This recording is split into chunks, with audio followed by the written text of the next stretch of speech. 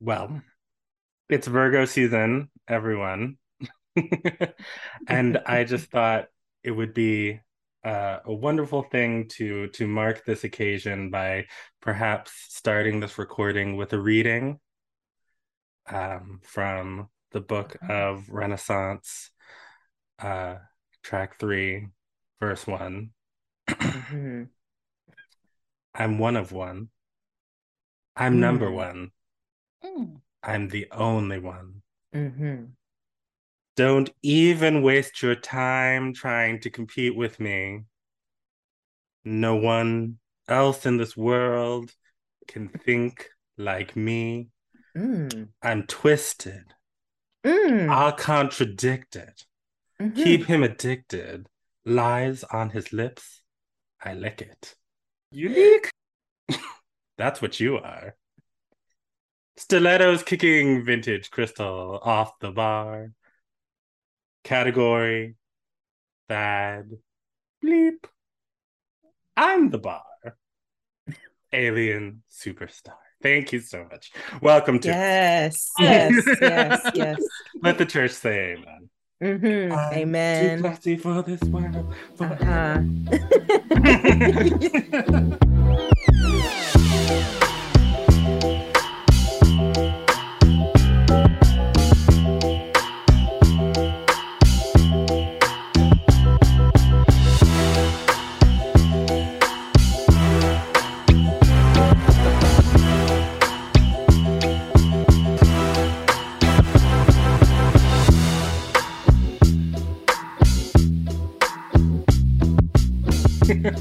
Welcome to the read, everyone.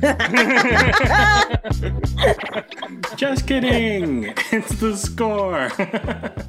So happy to have you back. So happy to be here. It is a blessing. Happy Virgo season to all of y'all out there. My Virgo Mars is out here celebrating and creating PowerPoints as to why you are wrong. My name, as always, is Rocky Jones. I am the EDI director here at Minnesota Opera. Oh, and I should probably say what the score is. The score is Minnesota Opera's podcast all about opera, classical music, pop culture, as seen through the eyes of 3 Black queer opera administrators. Again, my name's Rocky, and as always, I'm here with my fabulous co-host, the beautiful, luminous, intelligent, incredible Paige Reynolds, aka Iyawo Inowale. Hello, Paige. Hello. Aw, shucks. Can you always introduce me? Just Yes. like everywhere? Well, it's all true. Yeah. I don't Thank you. lie. I only have hot friends. So, Period. period. Period.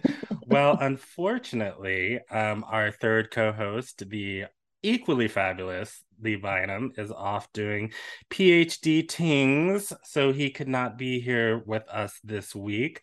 But in his stead, we have the newest member of the Score family, actually an original member of the Score family, Mm-hmm. because OG to yes, the score. OG, literal.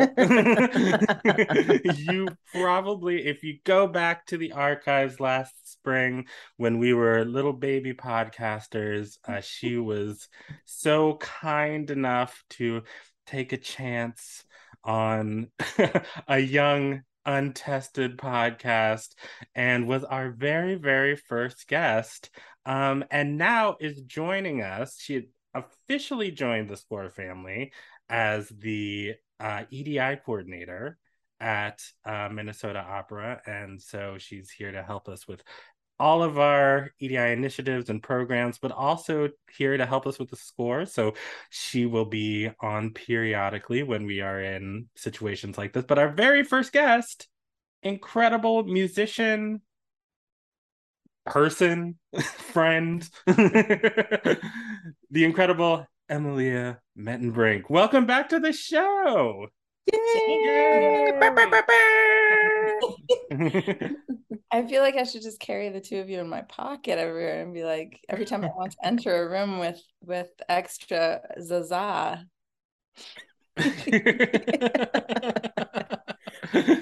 I wonder, like, what that like person in, I guess, maybe medievalish times who would just like go before like royal people or whatever and just like kind of yell that they were coming. I don't Like, know. Like, I don't know what their what do you job call title that? was. Or like, you know, you always see those things where they would have like a series of lute players and singers that would like announce Yes. Yes. I'm into that. I feel like that's a vibe. What were Mm-hmm. they Mm-hmm. called though? I mean, they weren't the jester, No, No. they're not. the royal announcer or something. Well, No. anyway, yes, we should Yeah. we should look into Yeah. that. I'm sure, like, we could find somebody on TaskRabbit or something who would be willing to do that for us. So, how are you both? What's going on?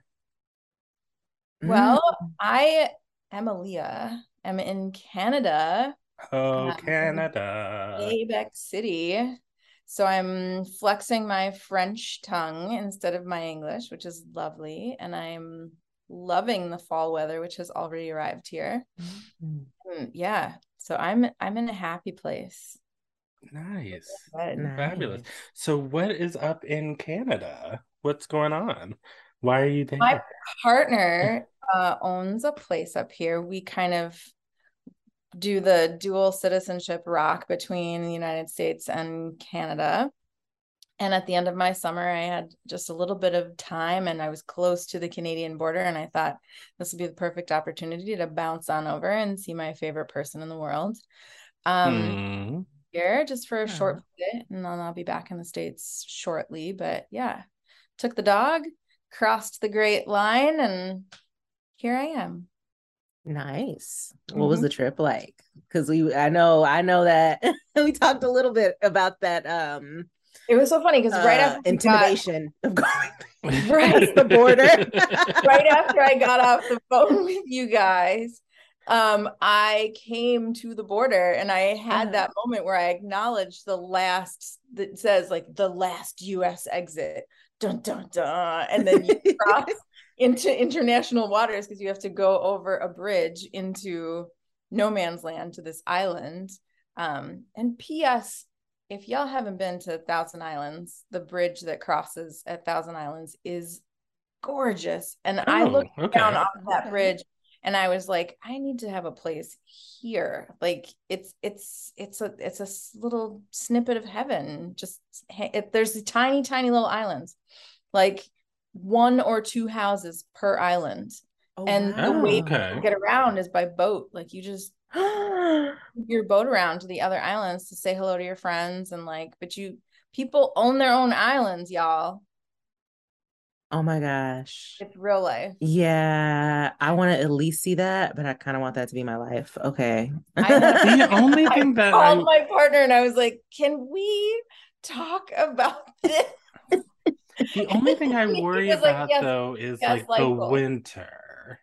Oh yeah, winter. People So must own jet it skis or something. freezes and you can just, Just it's the walk? St. Lawrence River. Yeah. So if Just your like slide? islands are close enough that it does freeze, but the middle of the river does not freeze because the St. Lawrence runs all the way up to the Gulf in Canada and is the biggest, largest river.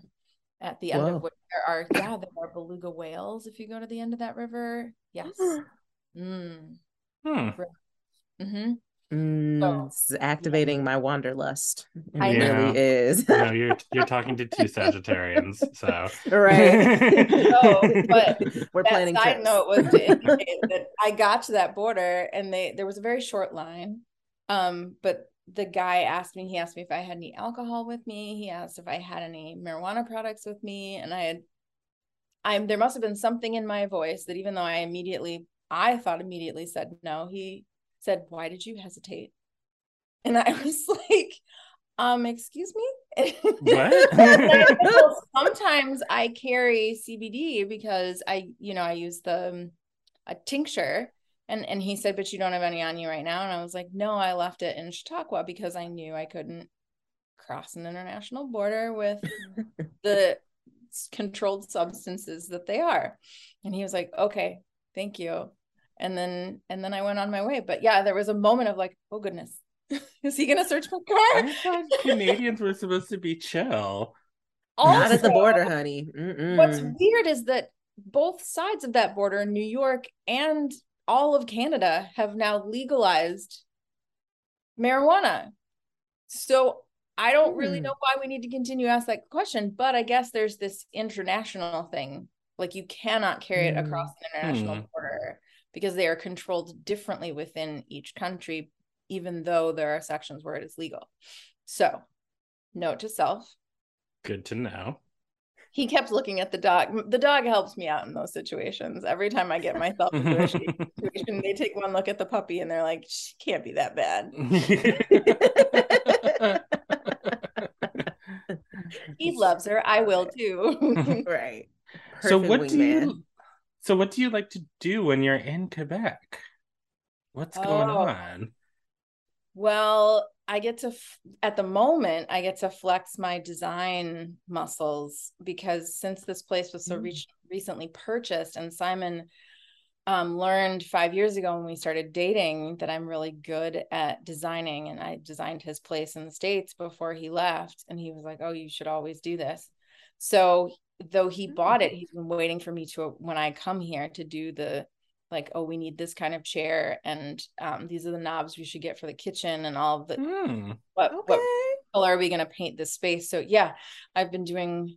Today I purchased knobs for the kitchen that his family so graciously painted all the cabinets white, so now they don't look like they're from the 1970s. Lovely.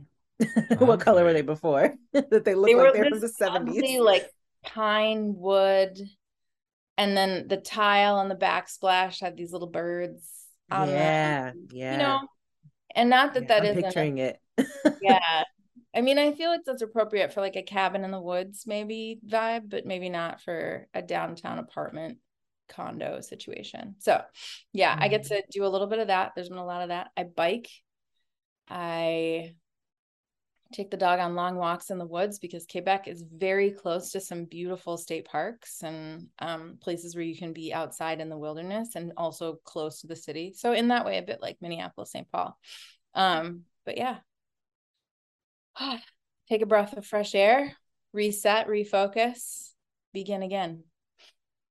Eat some poutine. Oh, that is definitely happening probably tonight. Oh, that's so exciting. I'm so jealous. Yeah, well, I do have an extra bedroom. By the end of my time here, it'll be fully furnished and everyone can come see us. And it's like knock, knock, knock. Well, you'd be surprised how many times his family has already, because when he comes to the States to visit me, his mom, his sister, his cousins, they all are like, oh, can we come stay at your place? Came back. So yes, we've that's part of the plan, is that it becomes a communal space, never empty. Oh, that's awesome. That's beautiful. I will gladly come visit. I love a road trip. I will hop in my VW and maybe I'll fly. That seems. Well, speaking of your VW, how is that car of yours, Miss Page? Reunited after trials and tribulations we went through.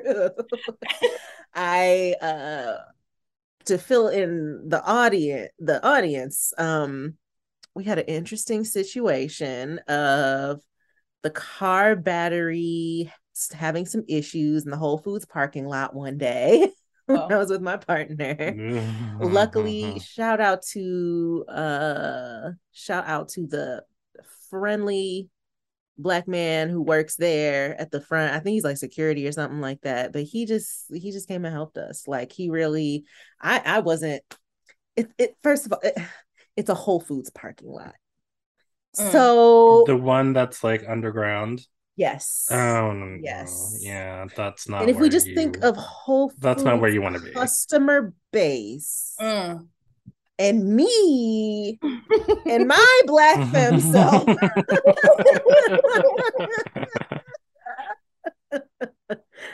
stuck in the Whole Foods parking lot with my partner, also Black, Yep. uh yeah, so I was very grateful for him to just I felt like he's really taking control of the situation right now, and I don't mind. Yes, fine, let's figure out how to jump this thing, figure out how to I appreciated it. But then later on I was at my postpartum doula client's house, and the battery had another issue, and I went to open the hood from like inside the car, and the hood latch, like the hood unlocking lever, broke. Like it snapped. Like that, like It in your broke. hand. I mean, it wasn't like the handle broke off, but it was like I could feel that like inside something Oh it broke, and like no. it wasn't Oh, unlocking the hood like it Oh, was that supposed to. sounds like a So nightmare. then I couldn't even get into the car to hood to assess the battery situation. oh, Yeah. okay. Yeah. And Level this of is like a newish car, or like new to you, right? New to me. New to me. Yep. Yep. So it ended up, so after a whole ordeal of, having to get it, keep it at my client's house for a little bit, get it towed back, make an appointment with the VW dealership because I didn't want to trust anybody else with messing with potentially messing it up, especially like the front grill and stuff like that. Like I'm gonna take this to a Volkswagen person, definitely. Um, After all that, it ended up being one of those things where it's like the most random little part, but it costs you so much money. Ugh. So much money. Like, yeah. So they had to do that. We had to replace the battery. Um, yeah. And your insurance didn't cover it? No. Oh, No. oh. That makes my stomach hurt. I was sick. I was sick. But shout out to supportive father, who came through with advice, and some emergency funds. Shout out to Pops. Shout out to Pops and his car expertise, and shout out to anxiety medication. That's the one. That is the one and the two and the three. Okay.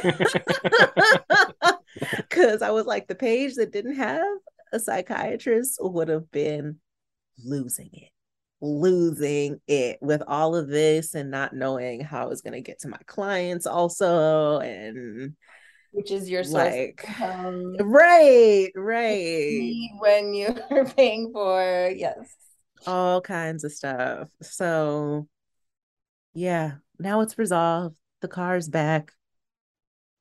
Yeah, we owe like buku money for it for the repairs. But it's back. But It's that's a future handled. page problem. That's a future page problem, says my Lexapro. She Yeah. says we'll cross that bridge when we get to it. Yeah, Whew. that's where I've been at. Oh my goodness, that sounds stressful. Yeah. Yeah, it was. It was. I think it was my dad who was just like, "Yeah, adulting is hard, isn't it? Yeah. Yeah, it's just." No, I mean, it reminds me of earlier this spring.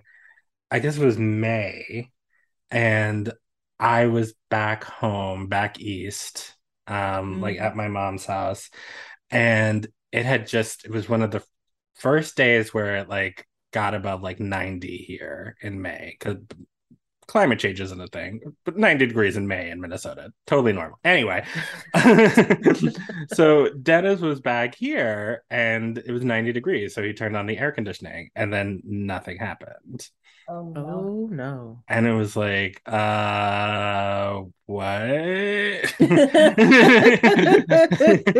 And so What do you then mean? and so then he got somebody to come out here and look at it. And $14,000 later, we have a whole new HVAC system. All yeah. Yeah. Oh. So so that was a fun conversation. Mhm. Mhm. hmm Oh, I'm sure that was a blast. But you know what? It's nice and cool.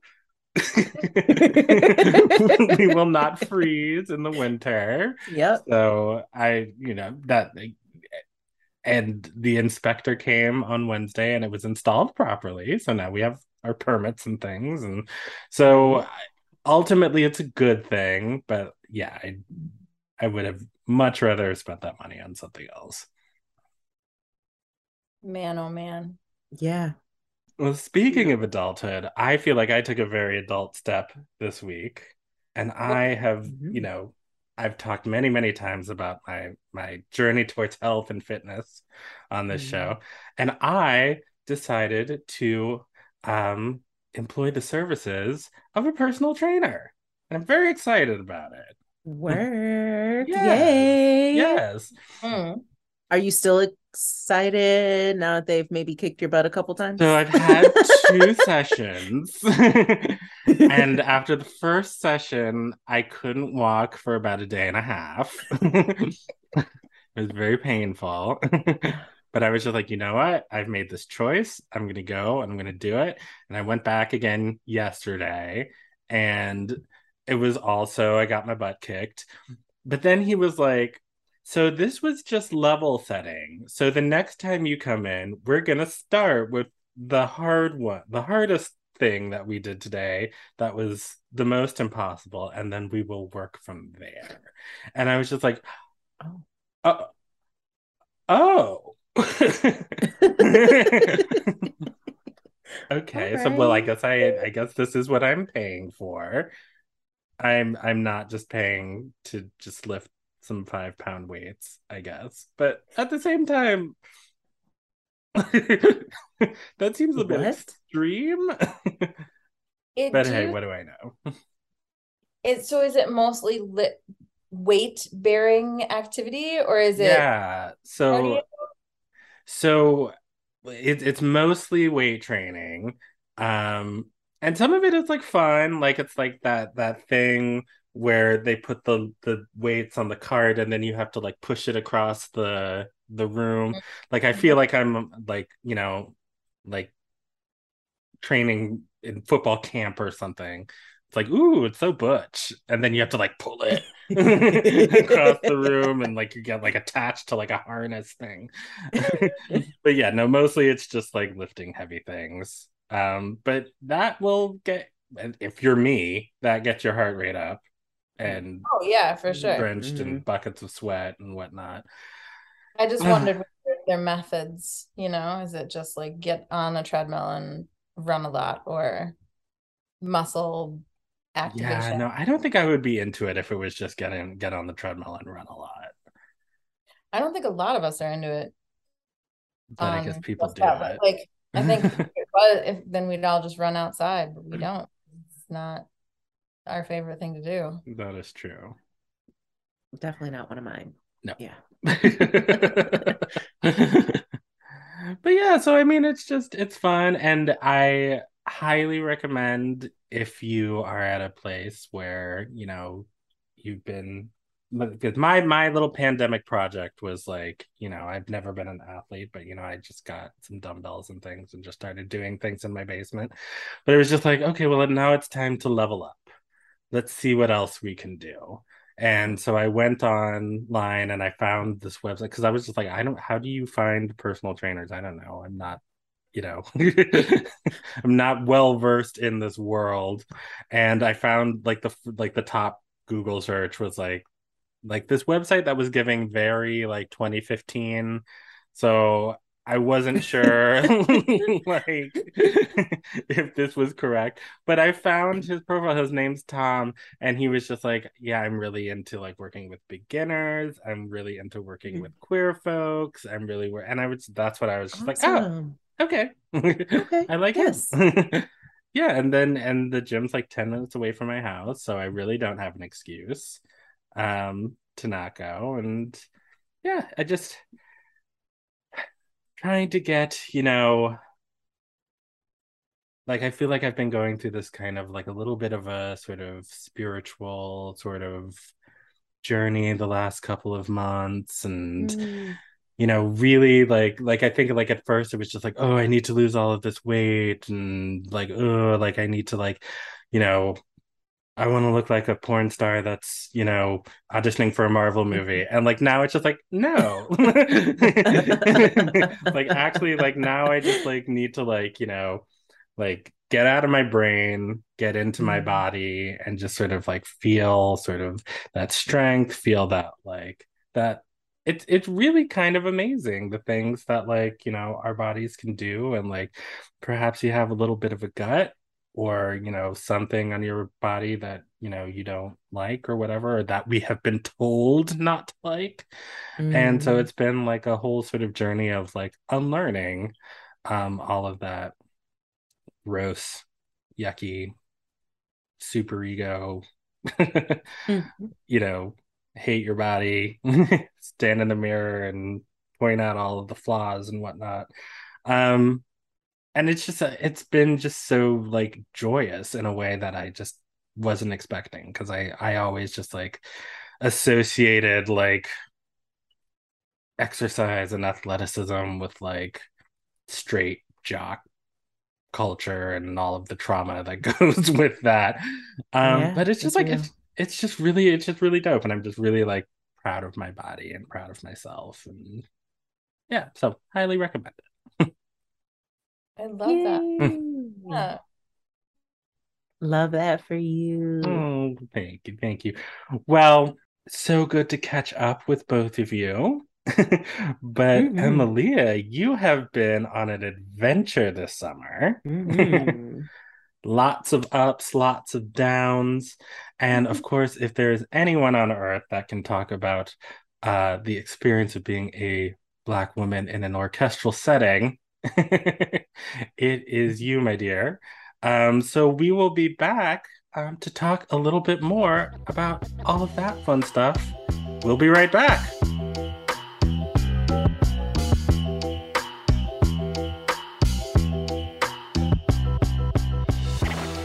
All right. Welcome back, scorekeepers, family, and friends. Let's get into it. Talking to our special guest, but not really a special guest anymore because she's just part of the team. Yay. Part of the fam. Emilia, yes, the OG scorekeeper. And I would love to hear about the time that you recently spent at Chautauqua.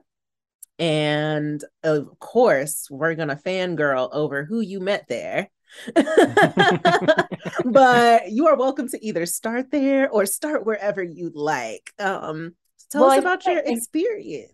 Yeah, I feel like everyone who has not been to Chautauqua, and so I'm imagining most of the audience listeners, Chautauqua is a unique experience, and so I feel like it needs a backstory before I can explain anything else that happened there. So Chautauqua is this cool little community in upstate Western New York, right next to Lake Erie on Lake Chautauqua.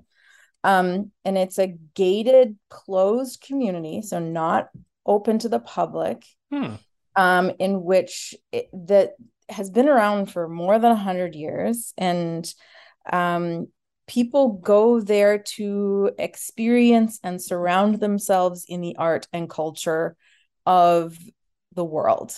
So for hundreds of years, people have been going to this place to see lots of art and experience lecture series on a daily, almost hourly basis. They have about 5 or so lectures a day. They have live theater, live dance, live classical music, live ballet, opera, things for young people, different sorts of religious faiths, all things intellectual and surrounded by knowledge exist in this place. And they have a festival for youth and for children to learn more about the arts. So you can go there almost like a summer camp for visual arts and dance and music and band and all the things. But people who own either property there or come for a summer, you can rent, and stay on the grounds for any period of the summer. And then you get access to like this day pass that lets you experience all of these lovely things that are Chautauqua.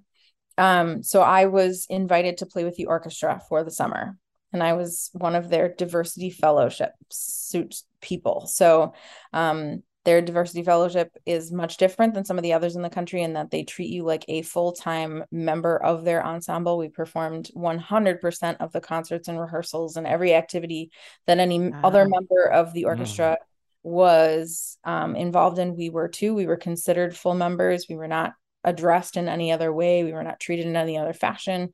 We rotated throughout whatever section we were in, violin, viola, cello, bass, whatever. We weren't relegated to the back or anything like that. So that was pretty cool. Get paid the same amount as everyone else does in the orchestra, which was also fantastic. Pretty unique experience. And we played a full summer season of concerts. They have a crazy schedule. So I performed at minimum 3 different programs a week, sometimes up to 4 and 5. Ooh. Insane. Wow. Yeah. And it's a one and done. So we do like a rehearsal, a concert, and then on to the next. And we stayed on the grounds, and I got to be a Chautauquan for the summer, and that's what I did.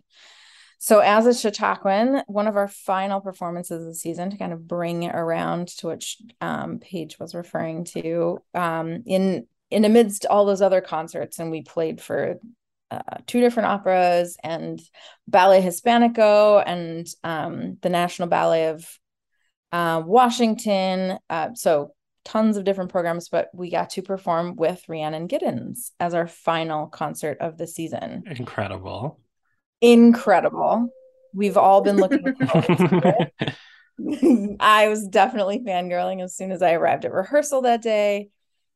She is beautiful to look at, beautiful to be around. She's a consummate professional on the podium. She was just there to, wrap her head around the music and keep going, which was great. We performed with a number of singers this summer, and I can tell you that she was one of the most prepared, respectful of the orchestra she was working with, professional in her environment. And yeah, we wasted no time. It was beautiful. I've never been more happy to associate myself with this. That's so cool. So like, did you got to like meet her? Did you get to talk to her at all? Just briefly. I mean, she spoke to the orchestra on stage during rehearsals. It was very cool, actually. The conductor kind of let her, for the better part, to lead rehearsals and say how she wanted things to sound. She had written most of the music that we were playing, or she had a very close friend of hers, a member of the Punch Brothers, who was also performing that week, who's a violinist, kind of arranged some of her songs for our ensemble. So we were playing a lot of works that were created directly for us, which was really cool. But yeah, I got to meet her after the performance because I fangirled backstage. I basically walked up to her and I said to her, I'm so sorry, and I'm going to fangirl. I really need to take a selfie with you if that's an okay experience for you right now. And she accommodated me, which was fantastic. So I took a selfie and I met her family that was there with her, which was wonderful. Aww. It was the last stop on her tour. And then she was going to be taking a short break. Yeah. She said that she was exhausted, and she kept talking about when her voice was going to give out and like whether she still had it in her, in quotes. And I was like, girl, please. Of course, she sounded amazing and never missed a beat, and was playing the violin and the fiddle and the banjo and switching instruments and telling us how to make different sounds. And yes, it was just all kinds of leadership in form. So it was amazing. Well, I'm just curious, for anyone who might not know who Rhiannon Giddens is and why that's such a big deal. Can you talk a little bit about her and like why she inspires you so much? Well, I think if we can relate it to my fellow Minnesotans, she is a lot like Prince, in the way of there's not anything she can't do. I mean, it's incredible.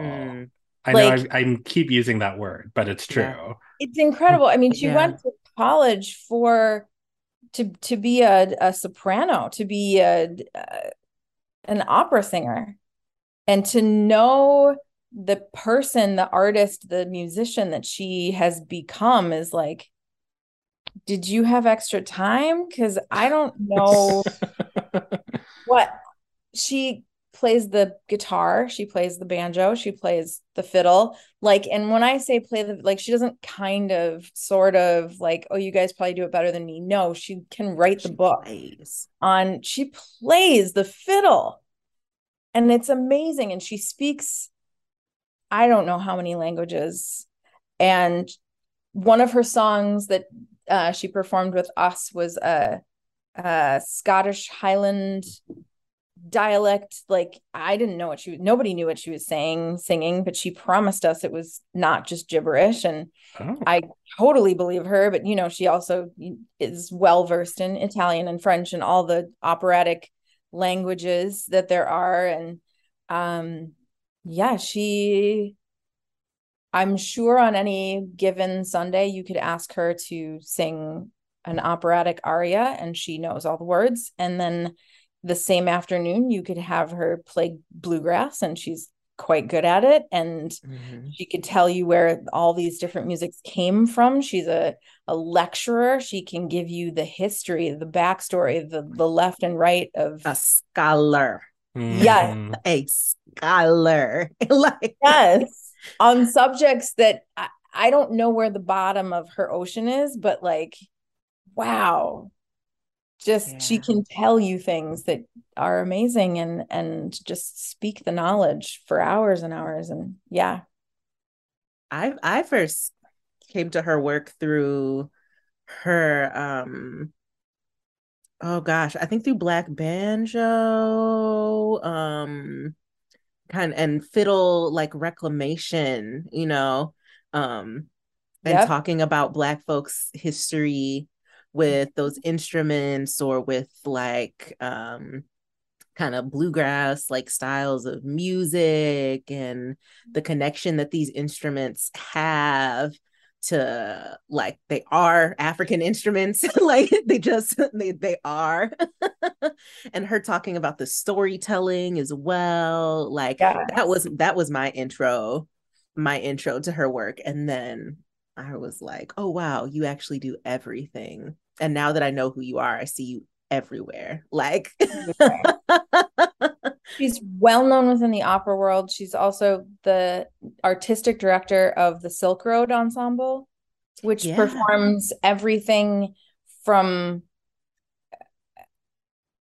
American contemporary classical to like Balinese, with just amazing range, and the milieu that there's nothing she does not know about music. I'm pretty sure if it's musical, she is involved. Well, I'm gonna turn into Lee for a second, and Miss Giddens, if you are listening, please get in touch. Please, if one of y'all know her, we have questions. We have praise, effusive praise. It'll be fun. I used my moment with her as a selfish ask for a selfie, but maybe there was something in the back of my mind that was like the score, but it didn't feel appropriate.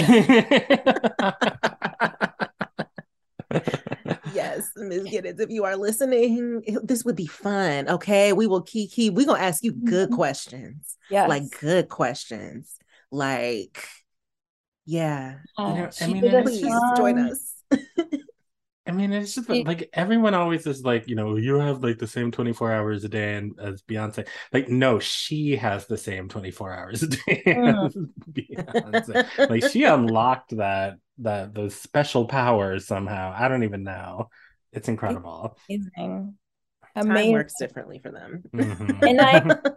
And she's also one of those people, y'all, and Black don't crack, so I understand, but on another level, she does not age. Like, she could be 20, she could be 70. I don't like the amount of knowledge means that she's 102, but the look on her face means that she's 17. And I don't understand. We'll also have to ask about that skincare routine. Right. Also, with people like her, though, I also think it's just like, maybe that's just like part of the magic of just like really being in your bag and doing the thing that you're supposed to be on earth doing, and just like being brilliant in it. Like that's an inner glow. Yes. Gotta be. Yes, fully. Absolutely. Yeah. So I had a moment, and she was part of my Black joy that week. I just was like, yes, everything that you are. Well, you were saying some things that I didn't know about Chautauqua earlier. Like, I didn't know that it was a gated community, and I didn't know. Me neither. So that would suggest to me, at least, that perhaps it is not the most diverse community. And I can say that from a really secure place of, I grew up in Minneapolis, Minnesota, and I know Minnesota is just not a very diverse space. It is, Minneapolis, Minnesota is immensely more diverse than Chautauqua. Interesting vibe too, because within the grounds, I will say that they, as a community, for the most part, present a very inclusive, a very everything for all of us mentality of the world. They tend to be very liberal and very intellectually based. And, although there are many religious things going on within the grounds, and it may have begun 150 years ago as an experience of Christian faith, they have invited in every religion that I can see to the grounds. And there's an African American heritage house, and there's a Jewish faith house, and they have once a day they have a Muslim conversation, like Muslim 101, like where to begin. And like they represent that idea that we can live together, all of us. And though they are not very diverse in the way, when you walk through the city, it's mostly a white space city. Let's call it a town. It's a small space, but it's very inclusive, at least in its ideals. But if you go outside of those grounds, you go outside of those gates, and it's a part of the country that is both not diverse in its experience of the number of humans and the kinds of humans that there are walking around, but also very conservative space, very white space, very exclusive, and not in a positive way exclusive. Western New York. There are parts of Western New York that I have heard things about. No, and I had some really negative experiences outside of the grounds, definitely, where it was palpable, not just in the Trump signs and the SUVs and the "don't take my gun" stickers everywhere. But the way I was treated by the common folk of those environments was really different from the way I was treated within the grounds. So I took my bicycle on the back of my car because I take it with me everywhere and I love to go bicycling. My idea was I will do a bunch of cycling and that's the way I'll stay in shape when I have all these rehearsals, so I won't be sitting down all day. And I ended up only biking within the grounds because I didn't feel entirely safe exiting the grounds. And not that somebody would like come after me, but that if I got a flat tire, if I had to stop for water, I didn't know that I would feel comfortable, just anywhere in those hills. So yeah, it is very, my partner, Simon, who's a white man from Quebec, came with me at the beginning and spent a few weeks there in the middle. And he noted that it is like the luxury of being able to live the way people do in Chautauqua, where people don't lock their doors and they leave their bikes outside and you can like let your children run through the streets and maybe they get home by dark, maybe they don't, and everything is cool, everything's fine. He was like, it's very interesting because they think that they've created that through their intellectual want for the other and to be open, but really it's economic. He was like, nobody wants for anything within these grounds. Everything is provided. There is an abundance of everything. And so when you have no wants or needs, of course you can be all inclusive. But it is when when there is scarcity is when we choose who our friends are and close our circles. And so it was very interesting to understand that it was money basically that was providing this level of security and safety that allowed you to be open to new ideas and new concepts and try something new and different and listen to different people speak different ways about things on an hourly basis. It was because you could take it or leave it at any given moment. It didn't have to be your Bible, it didn't have to be your way of life, didn't have to be anything more than that hour. And if you experience the world that way from a place of abundance, it's very easy to not have the conservative energy that exists in this country. But I think as we've learned over the past 5 years, you can convince a lot of people that the other is the problem when you don't have what you need to live and be comfortable and take care of yourself. So it was a very interesting summer. Kind of one of those moments in life where like you can see everyone being like, it's utopia here, and you can kind of see behind the veil. Like I felt like I could see the wizard and be like, y'all know that this isn't just Well, utopia was the word I was going to use because I feel like all of this is just like, last 5 years, like last 500 years, last 5,000 years. But there was a moment where the piece of this, idyllic utopian, universe was shattered, quite noisily and publicly. And you were there. You had a not a front row seat for it, but you were a block away. I wasn't in the hall, but the hall where the orchestra plays and performs 3 times a week, 5 times a week, was the hall where Salman Rushdie was attacked and stabbed. And it happened, on a Friday morning. We were supposed to do our first run out concert that evening, and I was walking the dog in the square just outside the hall, and all of a sudden there were police and a ruckus and people exiting in the middle of a lecture when they should have been sitting quietly. And someone texted me and told me that there was a stabbing, and I kind of was like, what are you what are you talking about? Because by August, I'm in full Chautauqua mode of like, bad things don't happen here. What are you talking about? I'm used to my environment. You must be joking. And so it was very strange for a couple hours. And then of course there was a lockdown, and it got real for a sec. I think being from Minnesota, I had some moments of like PTSD where I was can imagine. I can only imagine security and like having I think all of us remember, especially artists, at the beginning of the pandemic, when you got those like 17,000 emails of like, this is canceled, that is canceled, we're not going to do it, and this is canceled, this is not happening, and I'm sorry. And we got that first 2 emails of, we're not going to play this concert tonight, and your concert tomorrow is in the morning is canceled.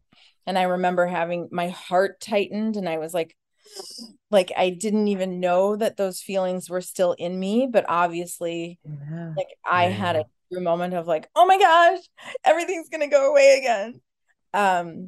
So that was frightening to me personally, but I mean, to be honest, it was still Chautauqua. We were still very safe. And unfortunately, or fortunately, however you see it, this man who did this awful thing had a very unique and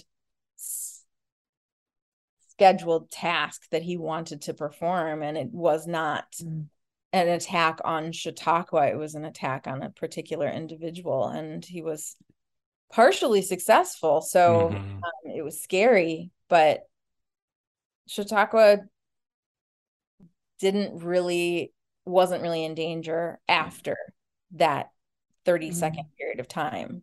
So they kind of bounced back in a way that felt almost wrong to me. We had like 24 hours of like, wait, is everybody okay? We're going to have a vigil. We're going to, if you want to come down to the square and hold hands, kind of a thing. And then the governor spoke, and, somebody wanted to whatever.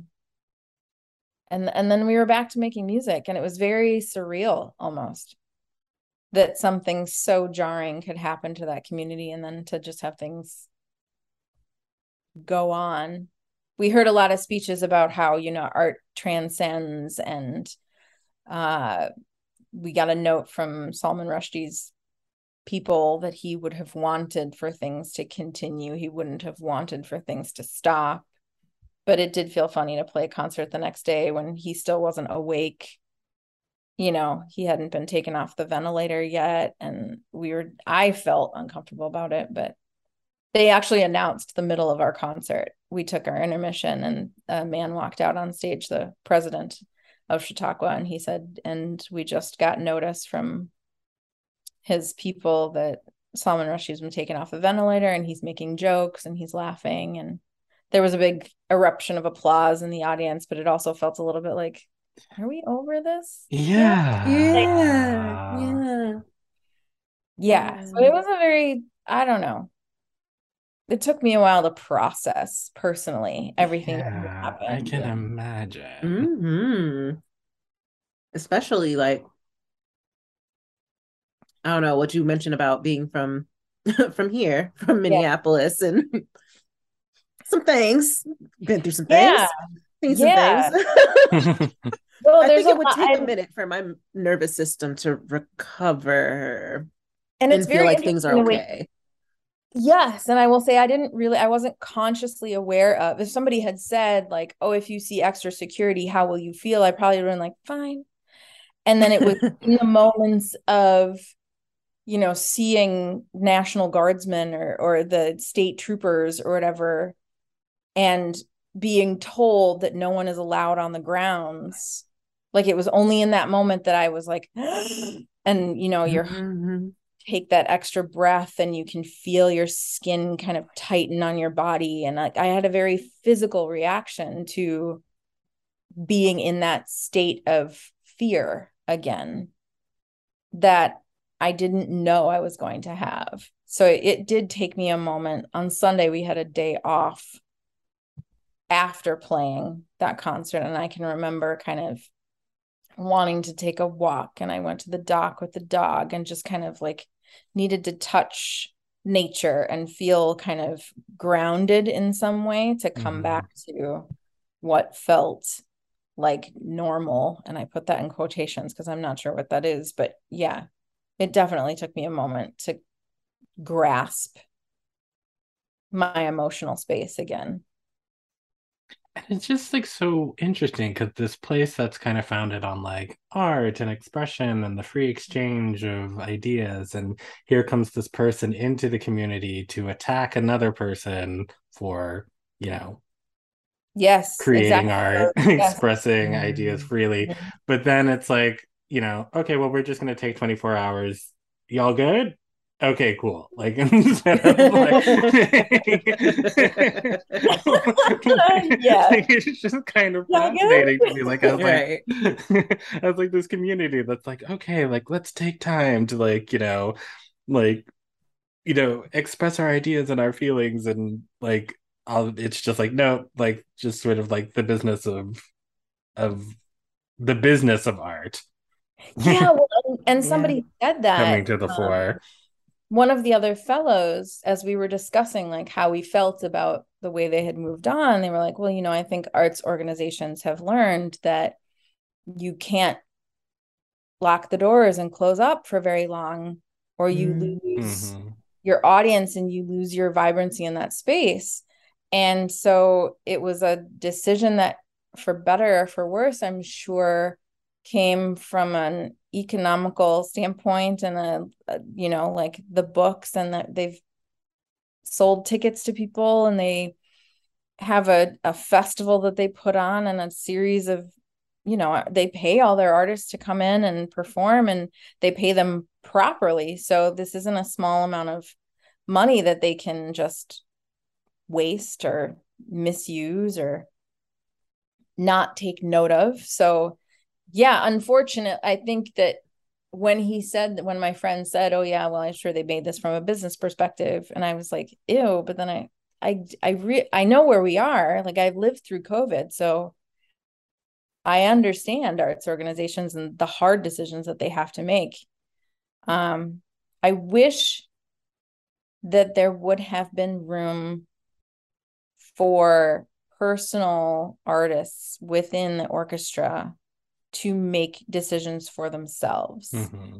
because we were Yeah. brought back to rehearsal and then at the beginning and told nothing really the following afternoon. And then we arrived in our chairs to play rehearsal. And it was only then that our, kind of leaders for the orchestral ensemble came onto the podium and said, we'd like to acknowledge that there are some of you who will feel like this is too soon, or that they, still have some really hard feelings about what happened yesterday. And this is the decision that we've made, and we're going to move on. We're going to play the concert tonight. And these performers, the ballet, they really want to perform. They're from Washington, D.C. They performed just after 9/11. They feel that this is the way they want to move forward as artists. And it felt as if the decision had been made for me instead of with me Yeah. as a member of the ensemble, which, I'm in an orchestra and my whole job is kind of like do what you're told a little bit. But in that moment, I didn't feel a lot of space to honor where I was as an individual dealing with that event. And it was just like, this is what the company has decided to do, and this is what we're gonna do. So it felt a little bit like matter of fact. Well, and that's interesting. Like they performed after 9/11. Like that was 21 years ago. I'm pretty sure they probably Right. didn't perform Right. after 9/11. And Um, also, I didn't even think of it that way, not but like yeah.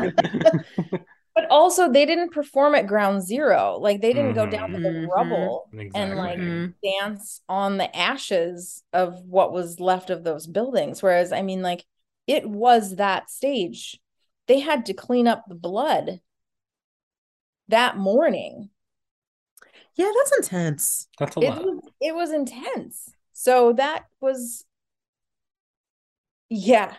And to have also an outside group, the Washington National Ballet, like I get it. They performed after a horrific event in their city, but like they're coming into a space. To them, that's just a stage. to us who performs there 4 to 5 times a week, and we have rehearsals there 6 times a week, that's like a home. Mm-hmm. And somebody just, it'd be like, having a party the night after somebody like ransacked your house. It's just, you take a second and you hold hands with each other and you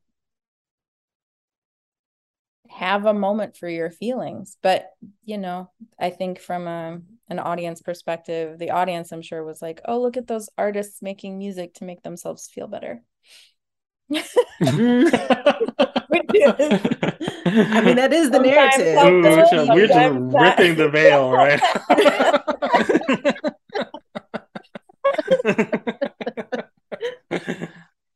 I mean, that's real though. That's the narrative that we're often given. Mm-hmm. Actually, I think almost every time, along with like the show going on. Mm-hmm. Yeah, it's okay with the artist because they're doing what they love. It's part of how they express themselves. They don't want to be anywhere else but here right now. Like, right. And that is what we're told. Mm-hmm. Especially when you're on the side of like being the paying audience member or the person being marketed to or the donor who we're asking for money. It's like you're giving these people their livelihood, their, what else would they possibly do but play music? Yeah.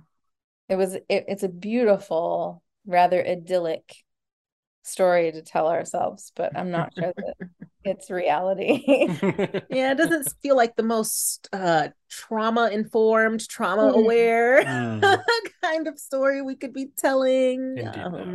Indeed, no. Yeah. But that's Chautauqua. I was gonna say that's Salman Rushdie was there, and then Rhiannon Giddens was there, and in the meantime, I should say that also Misty Copeland was there. Oh my God! Oh snap! We were just like at lunch one day. She had done her lecture that morning, and I had watched, and she's amazing. And let's not get into that because I'll fangirl. But I went to lunch. And we were just sitting eating our salads before rehearsal. And I look over at the next table and I was like, and she had her new baby and her partner, and they were just having a meal. And I totally had that pull back and forth of like, I need her picture. No, she is having dinner with her family. Don't go over there. He's not on duty right now. But yeah, just let her be. Let her be. Now that sounds idyllic. Yeah. Yeah. She's the amount of people that you will experience in let's call it a week in Chautauqua is kind of surreal. The number of people that you might run into. Nancy Kerrigan spends her summers there. Oh. Huh. Yeah. Just like random pieces of American culture and international life, and gosh knows who you might run into. That's what I pictured as you were, first describing it. It sounds like the kind of place where you would just run into random, I don't know, icons of American culture, just chilling, just spend their summers, hanging out. Yep. That's what they want you to see too. I used to tell people that it's a bit like if you've watched Dirty Dancing. Oh yeah, okay. Like it's that like kind of summer camp, like adult summer camp. Like adult summer camp. Yep. Yep. Walt Disney grew up in Chautauqua, and he fashioned Disney World off of the same kind of like, so like you provide for everything within the walls of Disney World. Okay. There's nothing in there that that you have to go get somewhere else. You can get it all right there.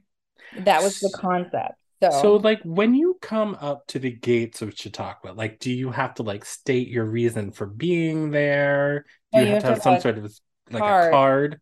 Oh, or you can go to the ticket office and get whatever, if you're coming to see you can also buy tickets for a specific event, and they'll give you get like a gate pass into the grounds for that one event. gotcha. Either have an event ticket, a date, some kind of pass, a day a week, or like the whole shebang, and you live on the grounds and you have what they call like a season. Like I still have it. I still have my card, my Chautauqua card. It looks like this. Oh, And gives me access to all the things that are Chautauqua. And you just, depending on which gates are open throughout the day, there's a south gate, a main gate, a north gate, and like 2 other small gates. And then, it's on a lake. So the other perimeter is the water. So, yeah, you just show a little pass. If they click it and they go, "Thank you. Welcome." Aqua. Are there mascots and rides? There's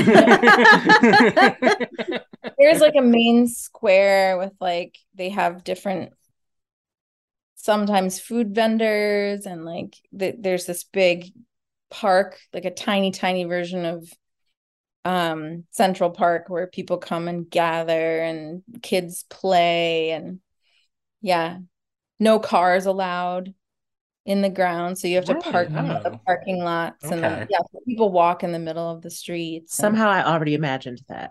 Yeah. Just from the environment you're describing, and makes perfect sense. Yeah. Well, from idyllic Chautauqua to the mean streets of Minneapolis. What we're super excited about, though, we've said it a number of times, though, is that you are the newest member of our Impact family, our SCORE family, and it's so exciting to have you in the role of EDI coordinator. You've been with us for a few weeks now, and you're just a godsend.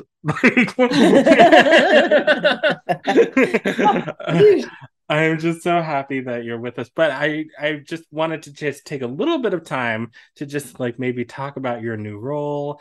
And you've been playing in the Minnesota Opera Orchestra for a few years now.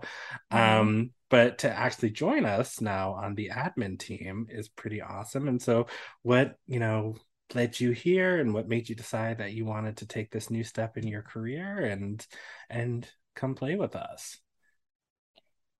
Well, I guess first and foremost, with my role in Sphinx, the Sphinx organization and Sphinx Virtuosi, I have been involved in and around EDI work within the classical arts for a long time. And it has always been kind of a personal goal of mine to kind of forward that task within my industry, which I see as,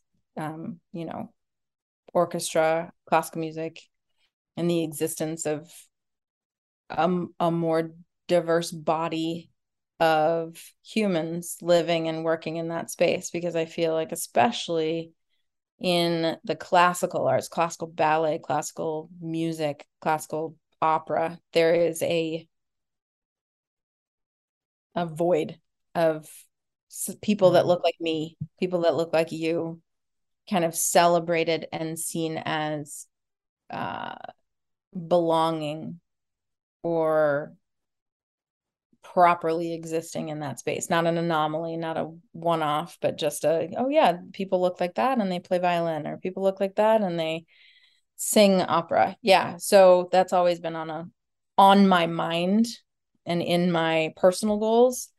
And so I was out to lunch with a member of the Impact team, just because they happen to be a friend of me. So I'm a member of the Impact department at Minnesota Opera. And this person told me, "Oh yeah, there's this position that we can't find anybody for, and we're searching, and oh my gosh, would you want to do this?" And I was like, actually, that sounds kind of perfect.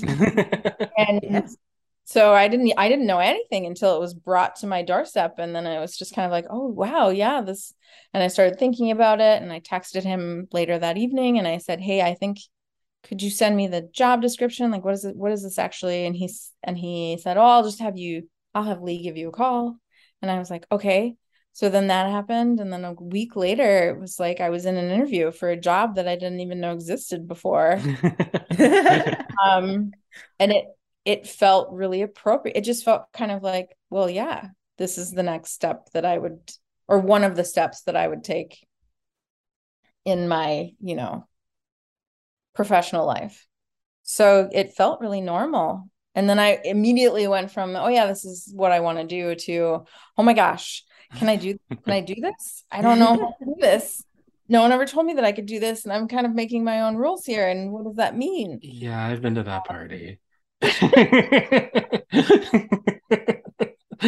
Yeah. And my anxiety kicked in like a normal human, and I had a moment of fear.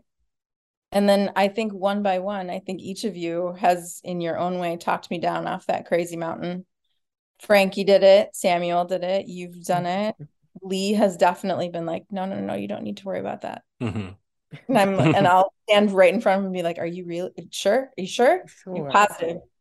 So, yeah, here I am.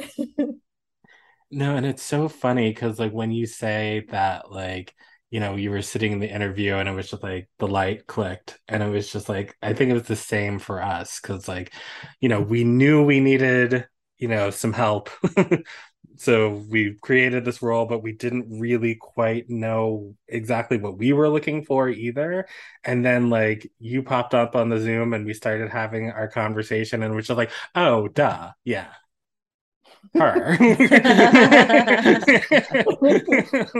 This is what okay, yeah, perfect. So I mean, it's just been so super fun, and so I'm just so excited about what's gonna happen with the score and what's going to happen with all the work that we're doing. And so we're just so happy to have you here. And scorekeepers, get used to hearing Emilia's voice because she will be joining us from time to time to talk about all of the issues that you have come to love and know us for. But as if that wasn't enough joy, we've got our favorite segment coming up, Pure Black Joy, and we will be right back to talk about all of the black things that are making us super happy this week. We'll be right back. See you soon.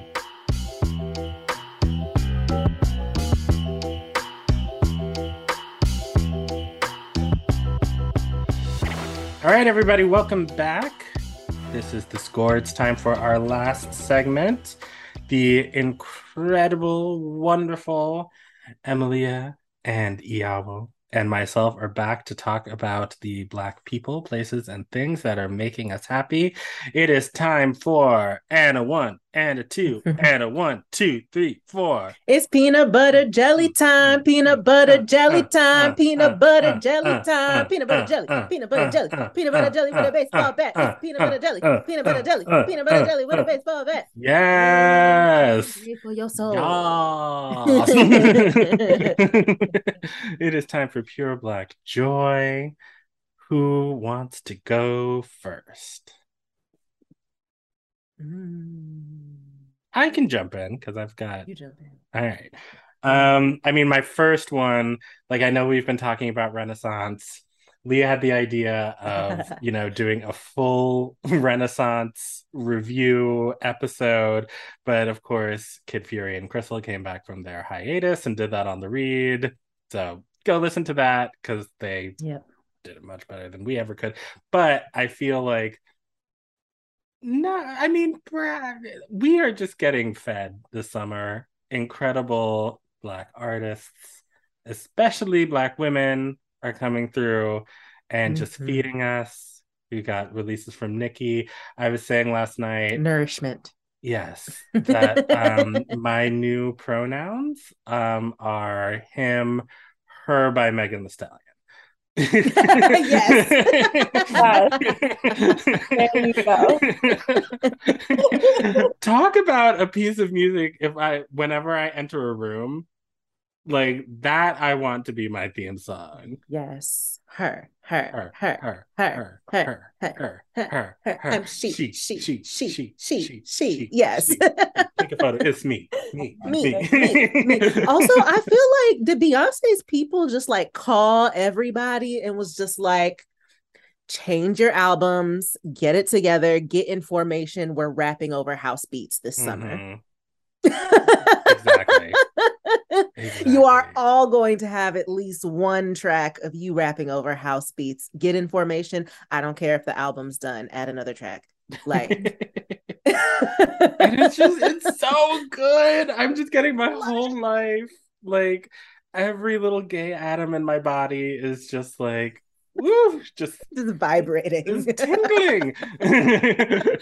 It's amazing. So I'm just getting my whole life this week. So and also, I mean, the big news of the week, is of course Mr. President Joe Biden Oh, yes.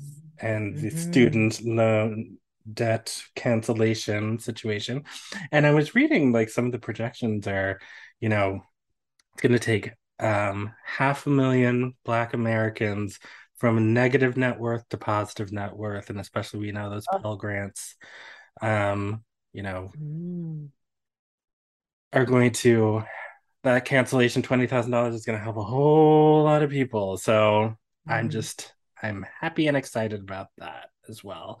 And fortunately, my interesting foray into academia, I was able to escape that with a very small loan that I was, fortunately I have been able to pay off. But I just think about all of those people who are just swimming in tens and hundreds of thousands of dollars of debt, and that they're going to get some relief just makes me happy. So that's what I'm thinking about this week. Mhm. Well, my pure black joy, besides besides listening to Beyonce's America Has a Problem over and over again. That album just has a grip on me, and it will not let go. It will It not let don't get go. no higher than this. Do do no do do do do. Yeah, okay. If there was a camera on me anytime Pure Honey came on, Oh. I Right, right. So besides the feeling I get when Beyonce says yada yada yada yada yada yada yada yada yada boom boom ka ka, that's my real pure black joy. But besides that, um, no, like for real, I think it is like so there was like the pure black joy of Renaissance itself, but I am having an overall joy of watching more like kind of dance music or electronic kind of music popping into these mainstream spaces and done by black people. Like that is giving me a lot of joy. There's another black woman rapper by the name of Flo Millie. I love her. I love her. She's like if a black Barbie could rap, like, and was in the movie Mean Girls. Like it's kind of giving like Mean Girl Barbie rap, but it's like really skillful. Like I mean that in the best way possible. But she also had like these kind of like electronic music sounds and stuff that like sounds different from I think for a while like hip hop has been like associated with a trap kind of sound. But there's a whole lot of sounds that black people have made, have been making, have created, have straight up created, especially when it comes to electronic music. And we don't get credited with the creation or that those genres have always been a part of our culture. Um, so that is bringing me a lot of black joy to see just publicly like brown faces being associated with this kind of music again. Like it's often well known that, yeah, house started in Chicago with Black folk. Well, maybe it's actually not that well known. Actually, now that I think about it, maybe not everyone knows that. Yeah. Or Teach the that like children. electronic dance music, like Detroit, Black folks in Detroit pioneered that before whatever white people all over the world and in Europe founded whatever. Like, you know, they were going to places like Detroit and Chicago and stuff for their sounds and then building on it. But Isn't not there everyone that knows that. isn't there that electronic music festival in Detroit every year? Yes, movement. Yes. Every Mhm. year. Every year. Yeah. So that is I think that is my pure Black joy for real. Mm. Cause I'm just always here for there's this can be said of so many genres that like we've contributed so much. And I'm even talking of we could look at Black Americans alone, like people who are descendant of this land, ancestors that were brought here during enslavement, like the things that we have created and our culture being going all over the world and doesn't always we don't always bring it back to the origin enough. Like its cultural context, its roots are the brilliant Black people that started it. And it's not like it's a bad thing that people of all Mm-mm. colors, all backgrounds, all ethnicities, countries, nationalities are enjoying this music, but like let's give credit where credit is due.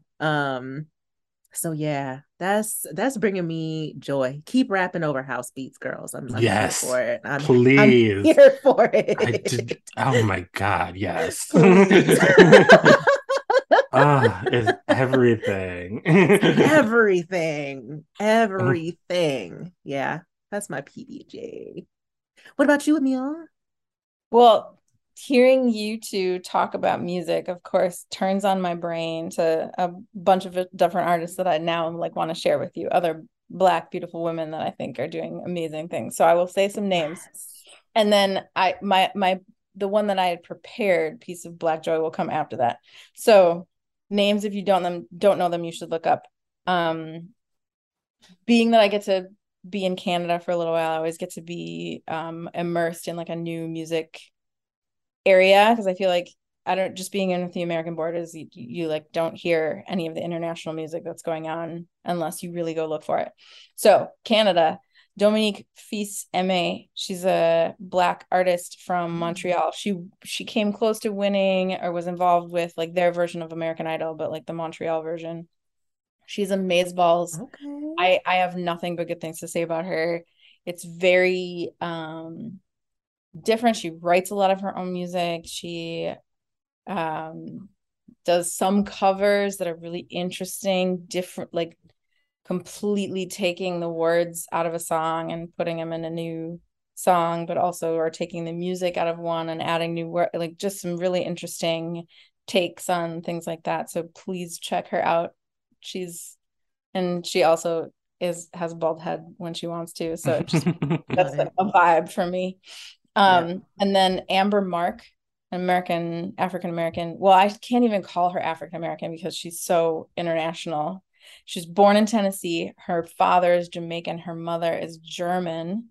But as a child, her German mother like made her travel with her everywhere. So she like went to Goa, she went to Bali, she went to all these Mm. amazing places all over the world. So she's very eclectic in the way she was taught about music because she's heard so much of it since she was so little.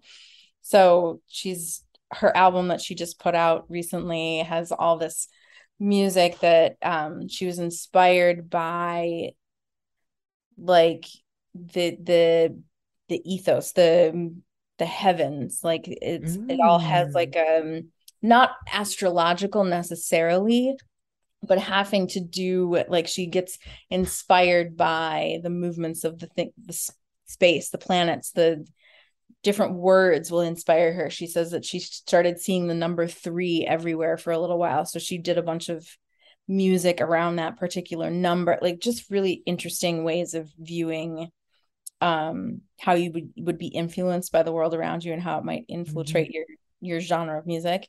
So yeah, she's amazing. But my pure Black joy is over the summer. I saw all those amazing people in Chautauqua, which is awesome. But I also got to reconnect with an amazing number of Black artists, musicians, singers who kind of were part of my early attachment to classical music. Maybe I knew them when I was at New World or when I was still in school, who I did not see for a very long period of time. And then we're in Chautauqua this summer for some random reason. And what impressed me about that experience was how many of them I had stayed in pretty close contact with through Facebook and other social media aspects, but more so than that, not just that we had stayed in contact, but that each and every one of them had been supportive of my career from wherever they were in the world, and I had been supportive of theirs. So we had stayed not just in touch, but that we had been like pushing each other up simultaneously, talking about, like lifting each other in our art forms and speaking our names in places, which I think as a child growing up as a mixed person and I fit in a couple different spaces almost, I think I didn't often experience that kind of Black joy as in lifting each other up, as in like, I'm going to support this, I'm going to shout it from the heavens so that we all succeed. But as an adult, I am just beginning to kind of tap into that river of like how to support one another and how much I see it in the way in the interactions I see with other Black people. And it just brings me so much joy to kind of live in that space of like, I'm going to lift you and you will lift me, and I see you, you see me. Like it feels so good. It brings me so much love, and I feel warm and fuzzy just hearing you talk about it. Oh, well, that warm fuzzy note, I think, is the perfect way to end the show and start our week. Thank you so much, Emile, for being with us.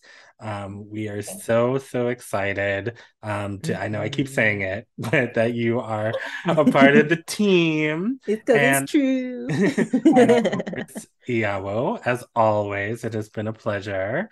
And Lee, we miss you, and we will see you next time. He will be back with us, of course. And thank you to all of you out there in Cyberland, or whatever we're calling the space that we're occupying together right now, for listening and for joining us and for always supporting us. If you want to continue to support us, please feel free to subscribe to the show on the favorite podcast, in your favorite podcast platform of choice. Tell all of your friends about us, and most importantly, leave a review, please. So it really helps us out. It helps other folks out there learn about the show, and it just makes us feel good. So 5-star reviews, please. 5 out of 5. Yeah, 5 out of 5. I'm 5 of 5. And I think that's it. Did I say everything that we were supposed to? Oh, and we want to hear from you, so email us at thescore@mnopera.org. All right, I think that's it. I think that's everything. Any words of wisdom before we leave? Go listen to Renaissance. Yeah, there you go. Unique. That's what you are. Unique. That's it. That's the word of wisdom. All right, we'll see you in 2 weeks. Love you. Bye. Bye.